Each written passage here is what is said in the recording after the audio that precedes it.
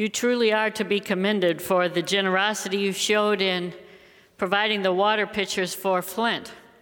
And I hope some of you will be able to actually go and distribute them as well. That's what Christianity is all about. To look at a need and not just talk about a need, but to meet the need. And the fact that you have done this and you continue to do it does speak to the love of God flowing through you to people we don't even know, people that aren't going to be here to make a difference in our lives, but you have made a difference in them. When Jesus Christ stepped into the world, he made a difference.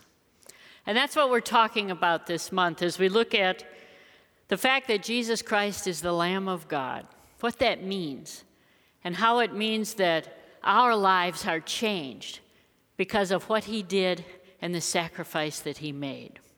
We began last week talking about the first sacrifice that we read about in the Bible.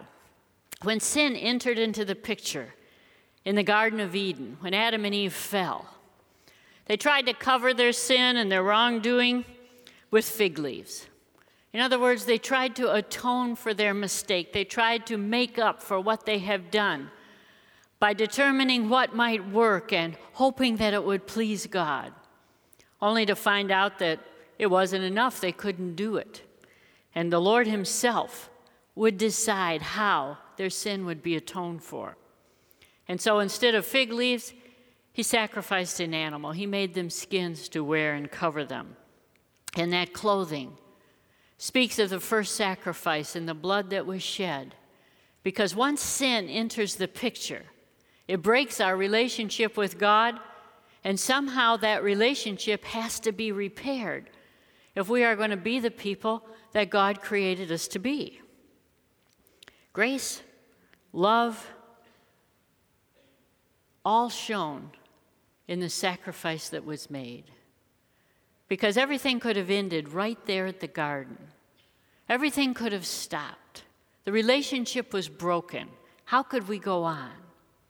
But God made a way, even though we were sinful, for us to continue in life and point the way to him and fix that broken relationship.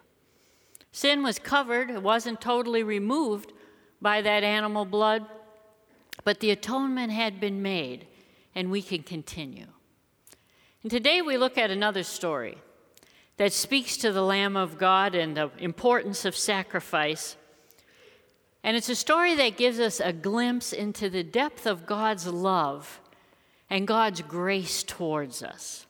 It's a strange story. It's the story of Abraham sacrificing his son Isaac. Abraham is one of those characters in the Bible that everybody wants to emulate. We talk about the blessings of Abraham, and we pray that we will be blessed the way Abraham was blessed. And mostly when we talk about that, we're thinking about the material things that God blessed Abraham with. He had wealth, he had position, he had the promises of God made to him and saw them fulfilled. He began by leaving his home when God first called him. God said, wherever you go in this land I'm going to take you to, that's going to be the home for your descendants. And he left the Ur of the Chaldees, he went to Canaan, and he began to sojourn there. He was a man connected to God, but that didn't make him perfect. He was impatient. He knew God had promised him a child, and he was waiting for that child, but as he and Sarah became too old to actually have a child, he began to doubt what God had actually said to him. He ended up taking a second wife. His son Ishmael was born, but this was not the child that God had promised him, and so it became a problem. But Abraham saw the miracle power of God when Isaac was born to Sarah. It began in a way that he never could expect to happen because both of them were too old. When you're 100 years old, you just don't expect to have a child. But they had one anyway.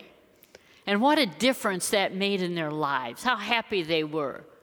Of course, that would eventually mean they would have to put Ishmael out, but the Lord was in all of those decisions, and As we come to chapter 22, we have a period of time where Isaac has been growing up and things have been calm. It doesn't record too many instances where the Lord comes to Abraham and talks to him over this time period. But it seems that life is pretty good for Abraham. He's got wealth, he's got position, he has no real problems. Isaac's growing up. By the time chapter 22 takes place, he's really a young man at this point. He's not a child anymore. And life has been good to him and Sarah. And then all of a sudden, again, God comes to talk to him. But this time, it's a very different request. It's not a contract they're making where God is going to watch over him and bless him. It is not a new covenant that's going to promise him even more than he already has. God is putting him to a test, to test the depth of his understanding of God's word.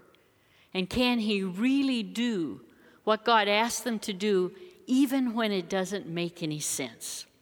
Genesis 22, starting in verse 1. It says, "Sometime later, God tested Abraham. He said to him, 'Abraham?' 'Here I am,' he replied.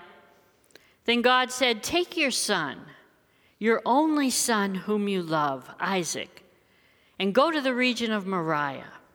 Sacrifice him there as a burnt offering on a mountain I will show you.'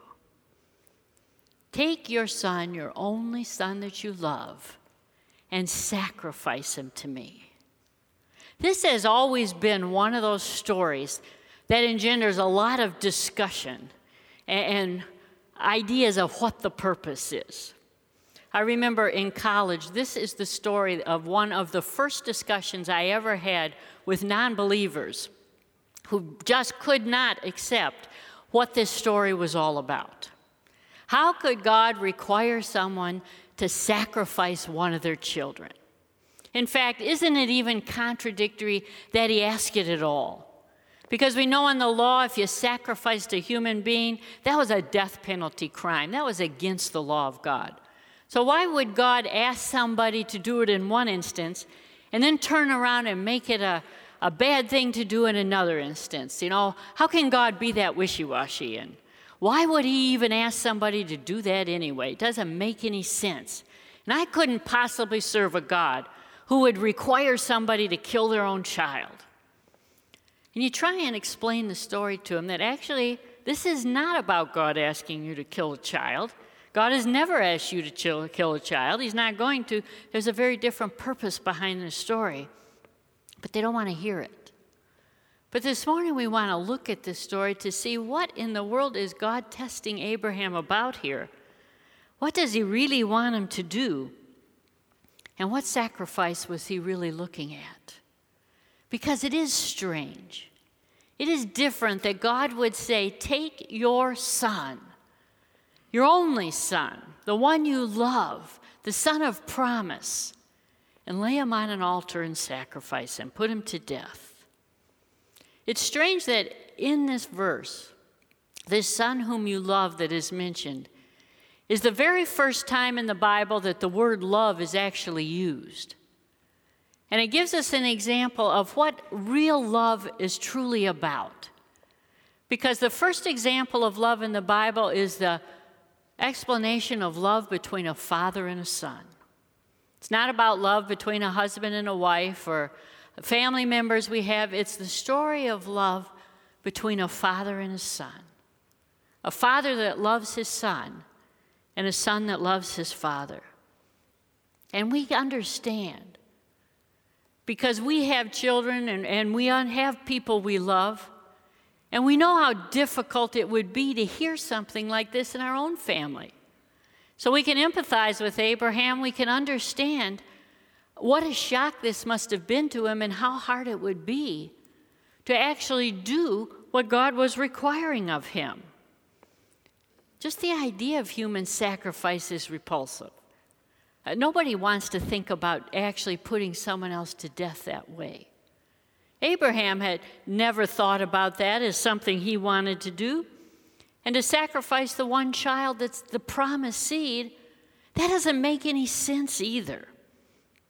Can you do what Abraham would do when it makes no sense at all?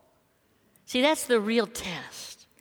When you're in a situation that you don't understand, when you don't know why God says what he says, when you look at the natural and says, this isn't going to work, this isn't anything I can do, this doesn't make any sense. Can you believe that God knows what he's doing, that he knows what he's talking about, and that he can work it out together for good, even when you don't understand it? So Isaac was destined to be the father of many nations. He was the offspring of promise. The world was going to be blessed through him. So how could the world be blessed if he's taken out of the picture? All these questions had to go through Abraham's mind. He had to think, wow, this is something I sure didn't expect. But how did he respond to the test that God put him through? How did he react when he heard something that probably rocked him to his core and he didn't know what to do? In verse 3 it says, early the next morning, Abraham got up and loaded his donkey. He took with him 2 of his servants and his son Isaac. And when he had cut enough wood for the burnt offering, he set out for the place God had told him about. On the 3rd day, Abraham looked up and saw the place in the distance. He said to his servants, stay here with the donkey while I and the boy go over there. We will worship, and then we will come back to you. So Abraham responded immediately with obedience. You don't read about him starting a conversation with God, trying to argue him out of this decision. Why do I have to do this?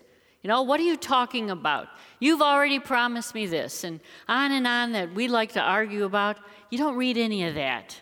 It just says he got up the next morning and got everything ready for the sacrifice. Cut the wood that he would needed, got the fire he needed, got the donkey saddled, got everything ready to go to the place that God wanted him to do. How could he do that? See, Abraham had come to the point in his life when he knew the word of God was true.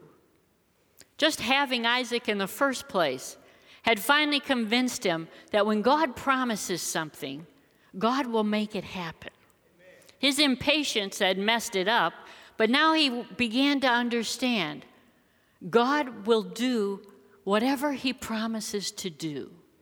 And so whatever it was that was going to take place, he could obey because he knew the truth of the Word of God. He knew that the promises God made would come to pass. He didn't have to worry about that. He didn't have to fix it. He didn't have to help. And you see that he really believed God would take care of the problem, because when they left his servants, he said, we'll both be back. The servants probably didn't understand what was about to happen. But Abraham somehow knew that everything was going to be all right. And he told his servants, we're both coming back. Now that takes faith to know that God is going to work it out, however he's going to work it out. Where did he get that kind of faith? What did he understand? Well, in Hebrews 11, the writer there tells us about that faith that Abraham had. In verse 17, it says, by faith, Abraham, when God tested him, offered Isaac as a sacrifice. He who had embraced the promises was about to sacrifice his one and only son, even though God had said to him, it is through Isaac that your offspring will be reckoned. Abraham reasoned that God could even raise the dead. And so in a manner of speaking, he did receive Isaac back from death. See, Abraham believed in the resurrection of the dead, even though he had not actually seen it happen.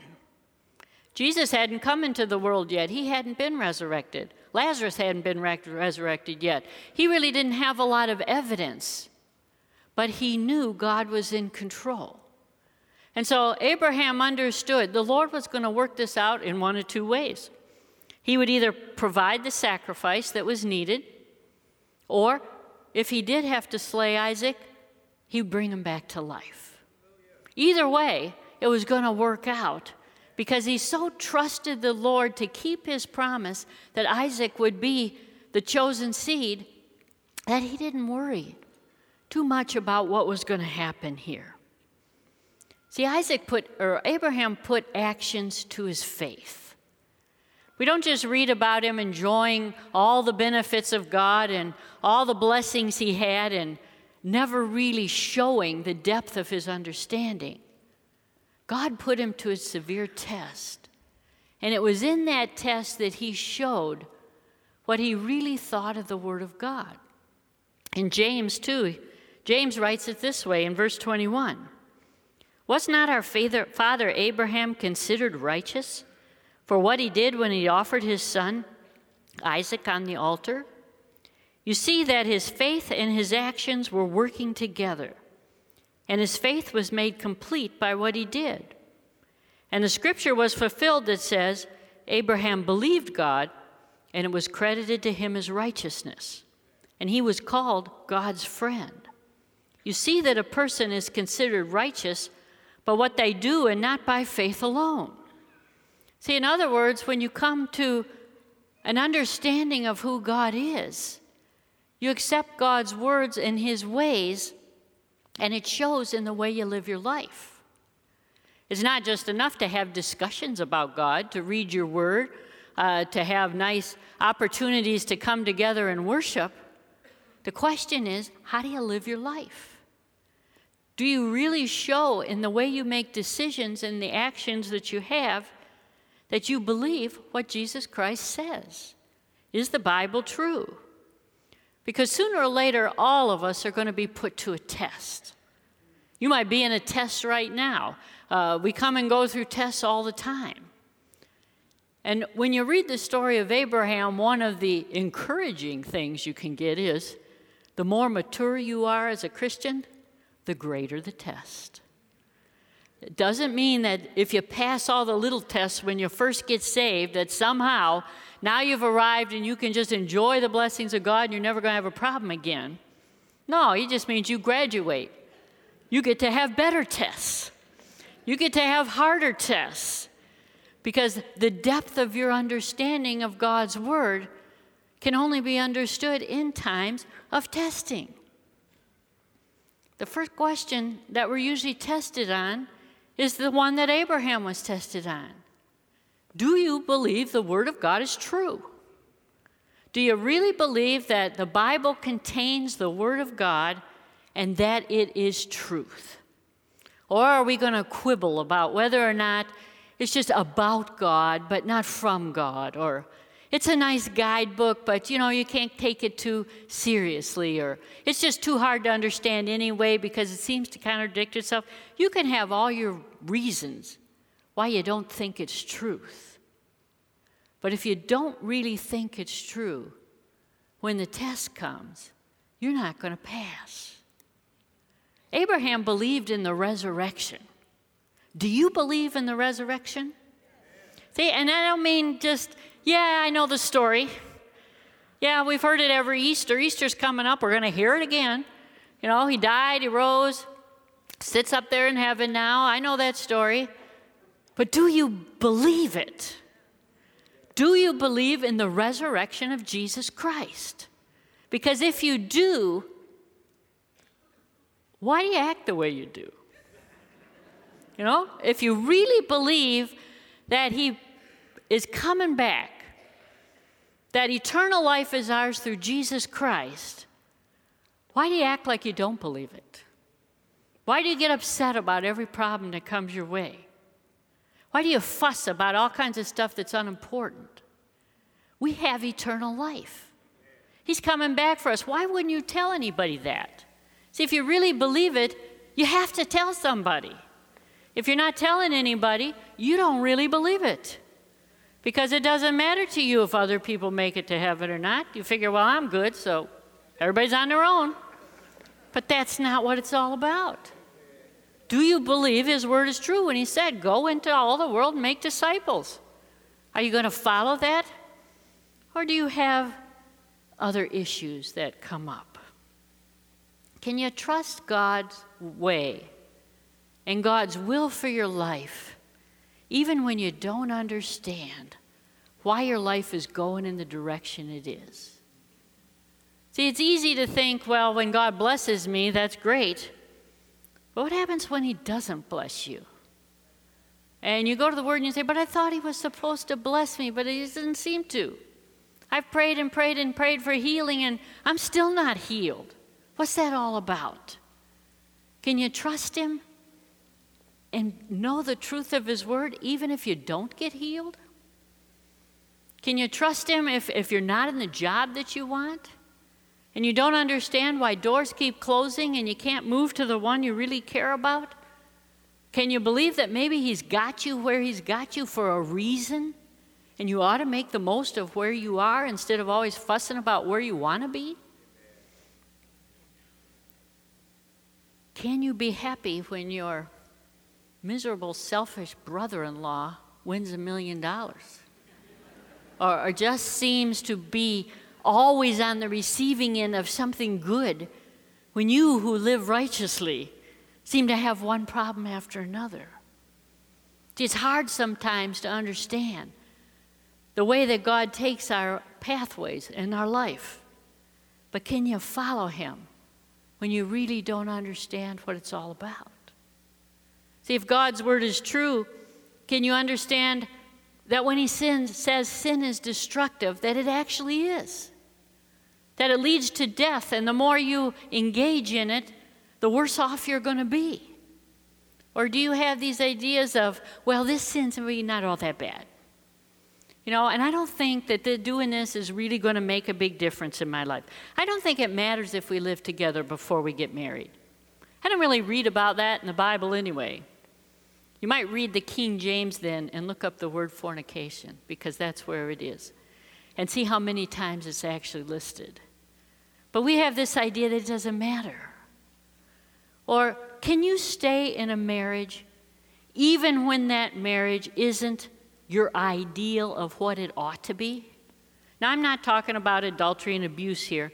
I'm just saying when your marriage doesn't meet your expectations, when it gets dull, when it gets hard, when you argue all the time, can you believe that God still wants you to stay in that marriage and work it out because he has a plan for your life, even if you don't understand it?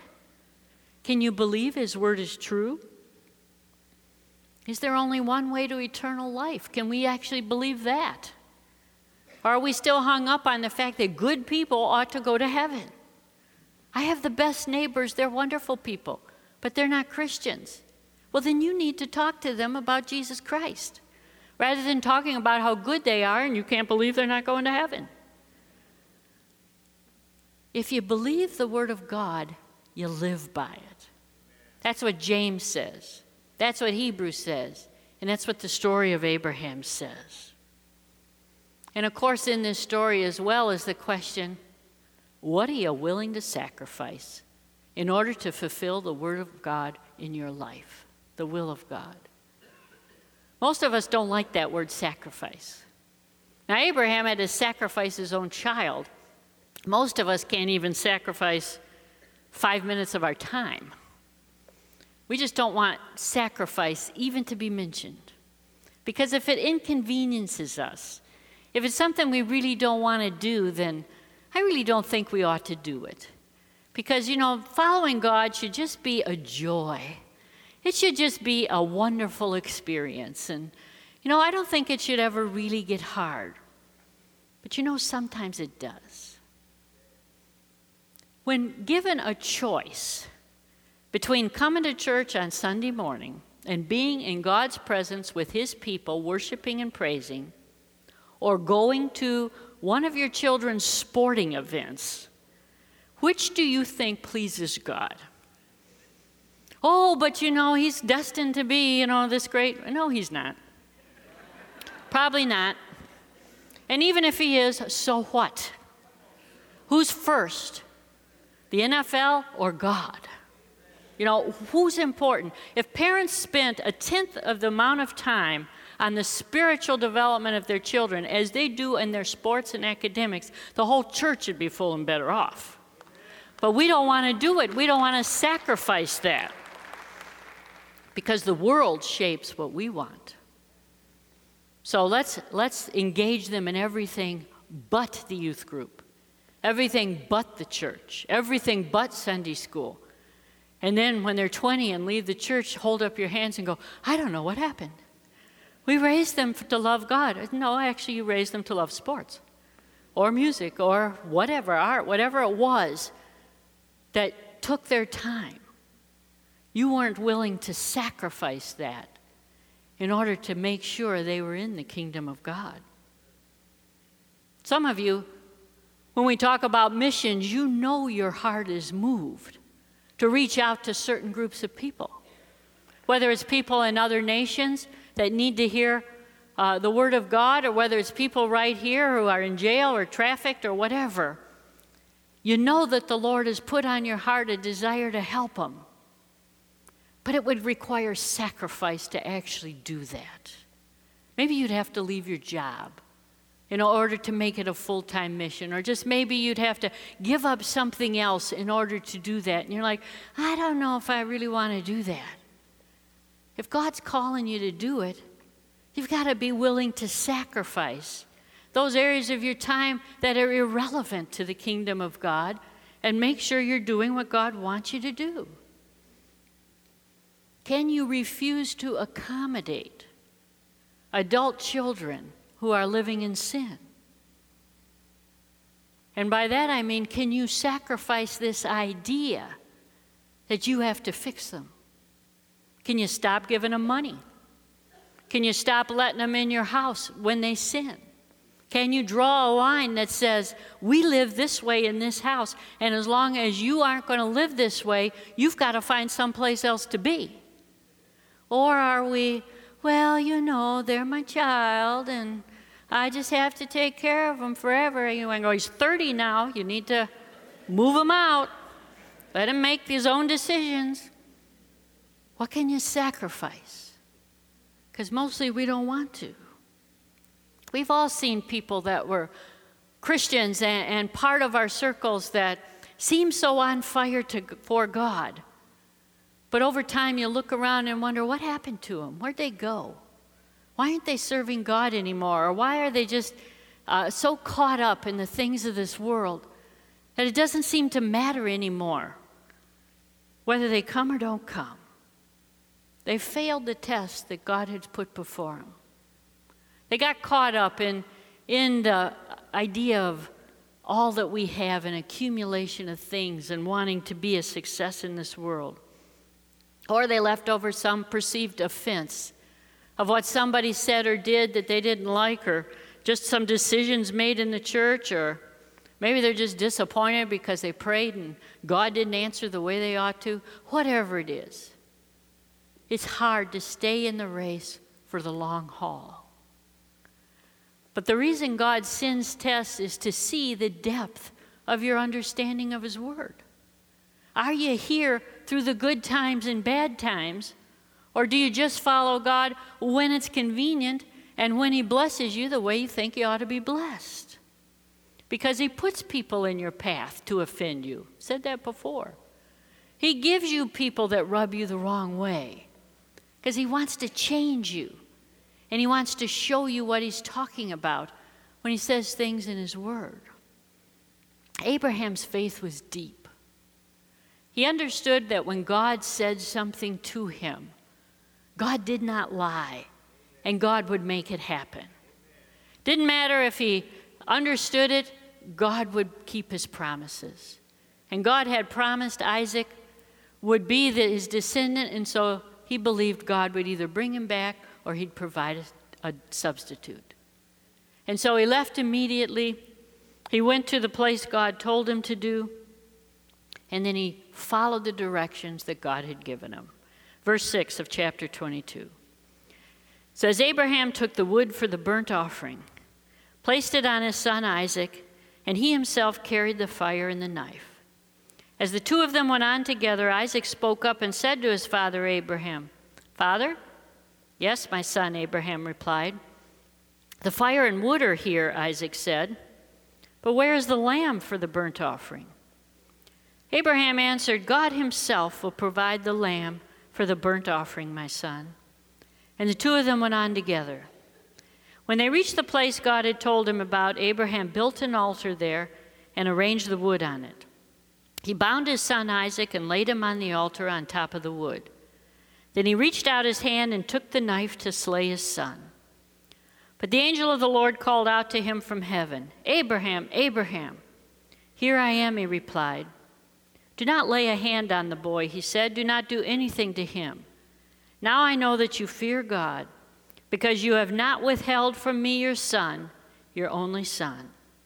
Abraham looked up, and there in a thicket he saw a ram caught by its horns. He went over and took the ram and sacrificed it as a burnt offering instead of his son. So Abraham called the place, "The Lord will provide." And to this day it is said, "On the mountain of the Lord it will be provided." This is a picture of what sacrifice is all about. See, sacrifice is the atoning for sin. It means that blood has to be shed in order to reconcile us to God and take away our sin. Abraham was willing to give up the son that he truly loved. But also we have the picture of Isaac, who was willing to do what his father asked him to do without any upset. See, Isaac's not a little boy at this time. He's old enough, and he's big enough. Abraham's very old. He could have stopped the whole thing. But he was willing to do what his father asked him to do and lay down his life knowing that not only did his father have his best interests at heart, but what was happening would be for him the Word of God becoming real as well. But it shows that it's not really possible to atone for sin and appease God with the blood of a human being.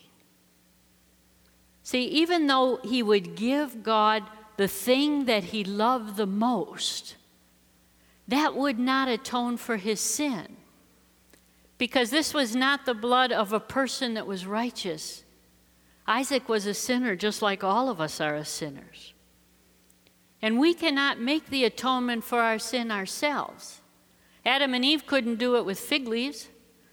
The blood of an animal had to be shed because that was God's determination of what would atone for their sin. And here you have the same picture. Even if you gave God everything that you have, even if you were the best person you could be, even if you were 100% sold out to God and doing all that you could, you still could not atone for the sin in your life.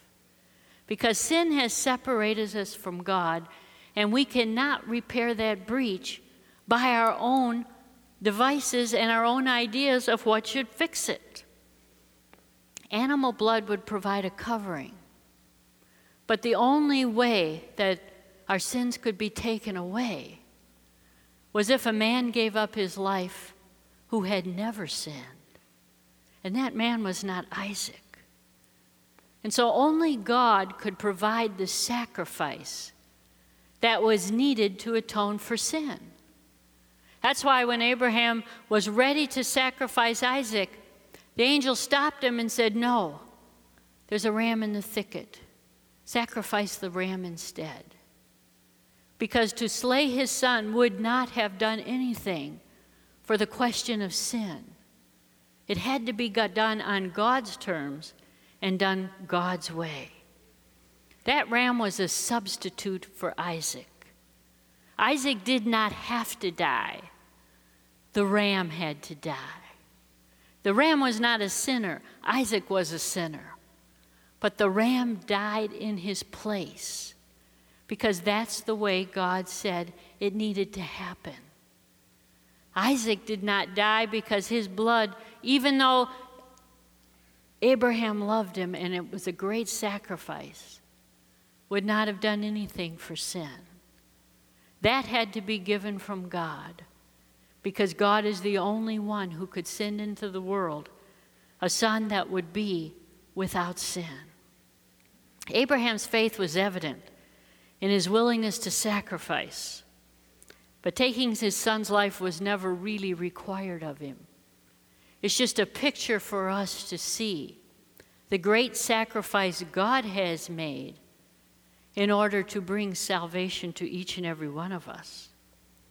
And the angel went on to talk to him. In verse 15 it says, "The angel of the Lord called to Abraham from heaven a second time and said, 'I swear by myself, declares the Lord, that because you have done this and have not withheld your son, your only son, I will surely bless you and make your descendants as numerous as the stars in the sky and as the sand on the seashore.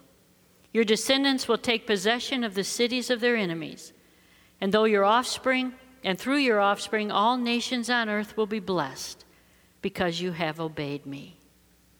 Because of Abraham's obedience, all of us are blessed. Who was that offspring? We know that eventually it would be Jesus Christ. He would come into the world to save us from our sins. He would be the sacrifice that was needed for sin. This is what John the Baptist saw when he saw Jesus for the first time walking to him. In John 1:29 it says, "The next day John saw Jesus coming toward him and said, 'Look, the Lamb of God who takes away the sin of the world.'" See, he's the Lamb. None of us could be the Lamb because we're all sinners. We're the ones who need to be reconciled to God. We're the ones who need our sins taken away. But Jesus Christ became that Lamb that would take away our sins. But the story of the sacrifice of Abraham gives us a picture of what it took for God to send Jesus to us. Because sometimes we get in our heads, well, that's God and Jesus was God, and somehow the feelings we have or the love we have is different because, that's God, so, he can do things we can't. God loved his son. He loved Jesus. And to send Jesus into a world that was going to persecute him, hate him, eventually crucify him, and kill him was not an easy decision. But it shows the depth of God's love for us in that he was willing to do it. And Jesus was willing to obey his Father and lay down his life for us because that was the only way we can be reconciled to God and have our sins taken away. It is only through the sacrifice that Jesus made that we can have a relationship. Because when our broken relationship with God can't be repaired, the only one that can make a way is God. It's on his terms. And he sent the true Lamb into the world to take away our sins. Jesus willingly laid down his life for us. And at the Last Supper that he had with his disciples, he tried to prepare them for what was about to happen. In Matthew 26, verse 26, it says, "While they were eating, Jesus took bread. And when he had given thanks, he broke it and gave it to his disciples, saying, 'Take and eat, this is my body.' Then he took a cup, and when he had given thanks, he gave it to them, saying, 'Drink from it, all of you. This is my blood of the covenant, which is poured out for many for the forgiveness of sins.'" And this morning we have the opportunity to sit at his communion table and partake of that sacrifice, knowing that it represents the love of Jesus Christ, the love of God for all of us. We would not be here if it was not for the sacrifice of Jesus Christ. So I'm going to ask the deacons and elders if they'll prepare to serve us the communion supper at this time. The bread will be passed first, and we just ask that as you take it, you hold it until we bless it together, and then the cup will be passed as well. When Paul wrote to the Corinthian church, he said, "Remember that when you take communion, it's about what Jesus Christ has done for us. It's not just a ritual we go through. It's not just something that we do because we're supposed to do it. He says there's something to it. There's some blessing in it that we don't even understand. But it's not for us to really try to figure out every aspect of it. Like Abraham, he's asking us to obey. And we obey when we sit down at his communion supper and remember what it's all about. You don't have to be a member of this church to take communion, but we do ask that you're a member of the body of Jesus Christ, that his blood has taken away your sins, and you are in right standing with him. But the Apostle Paul said that whenever we sit down at the supper, the communion supper, we should take a moment to examine ourselves. Because if we would examine ourselves every time we come together, we would solve an awful lot of problems. You're not examining the heart of the person sitting next to you. You're examining yourself. He said, if someone's offended you and there's a problem, go and make it right. Life's too short to have all these offenses. If you're angry at God, just talk to him about it. If he hasn't answered your prayers, just tell him you're upset, but then leave it in his hands.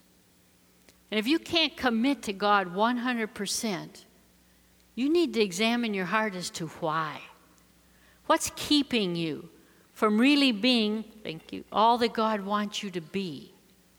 As this bread is being passed, take this time to just examine your heart before the Lord.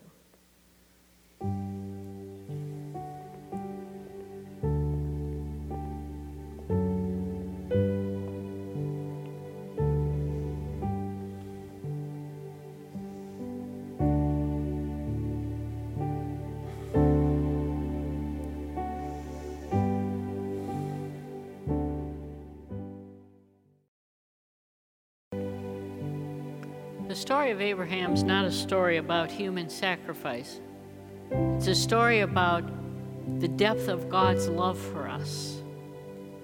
That the way Abraham loved his son is the way God loves Jesus. And that he willingly came into a world to make it possible for us to be reconciled to God. This bread represents his body that was broken for us.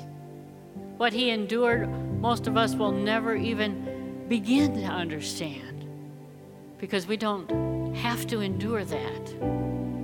As that ram died in the place of Isaac, Jesus died in our place so that we don't have to go to the cross. Father, we hold this bread up for your blessing, knowing that it indeed is a picture of what you've done for us, your body that was broken for us. What a picture that's really still beyond our comprehension. What it took for us to be reconciled to you. But Lord, as we take this bread, may we begin to understand the importance of your body, the body of Christ. And we are part of that body. So let's remove all offenses. Let's stop being upset about little things and see ourselves as called by you, one body. The body that you gave up for our sin. Bless us now as we take this bread together. In the name of Jesus Christ we pray. Amen. God bless you as you take the bread.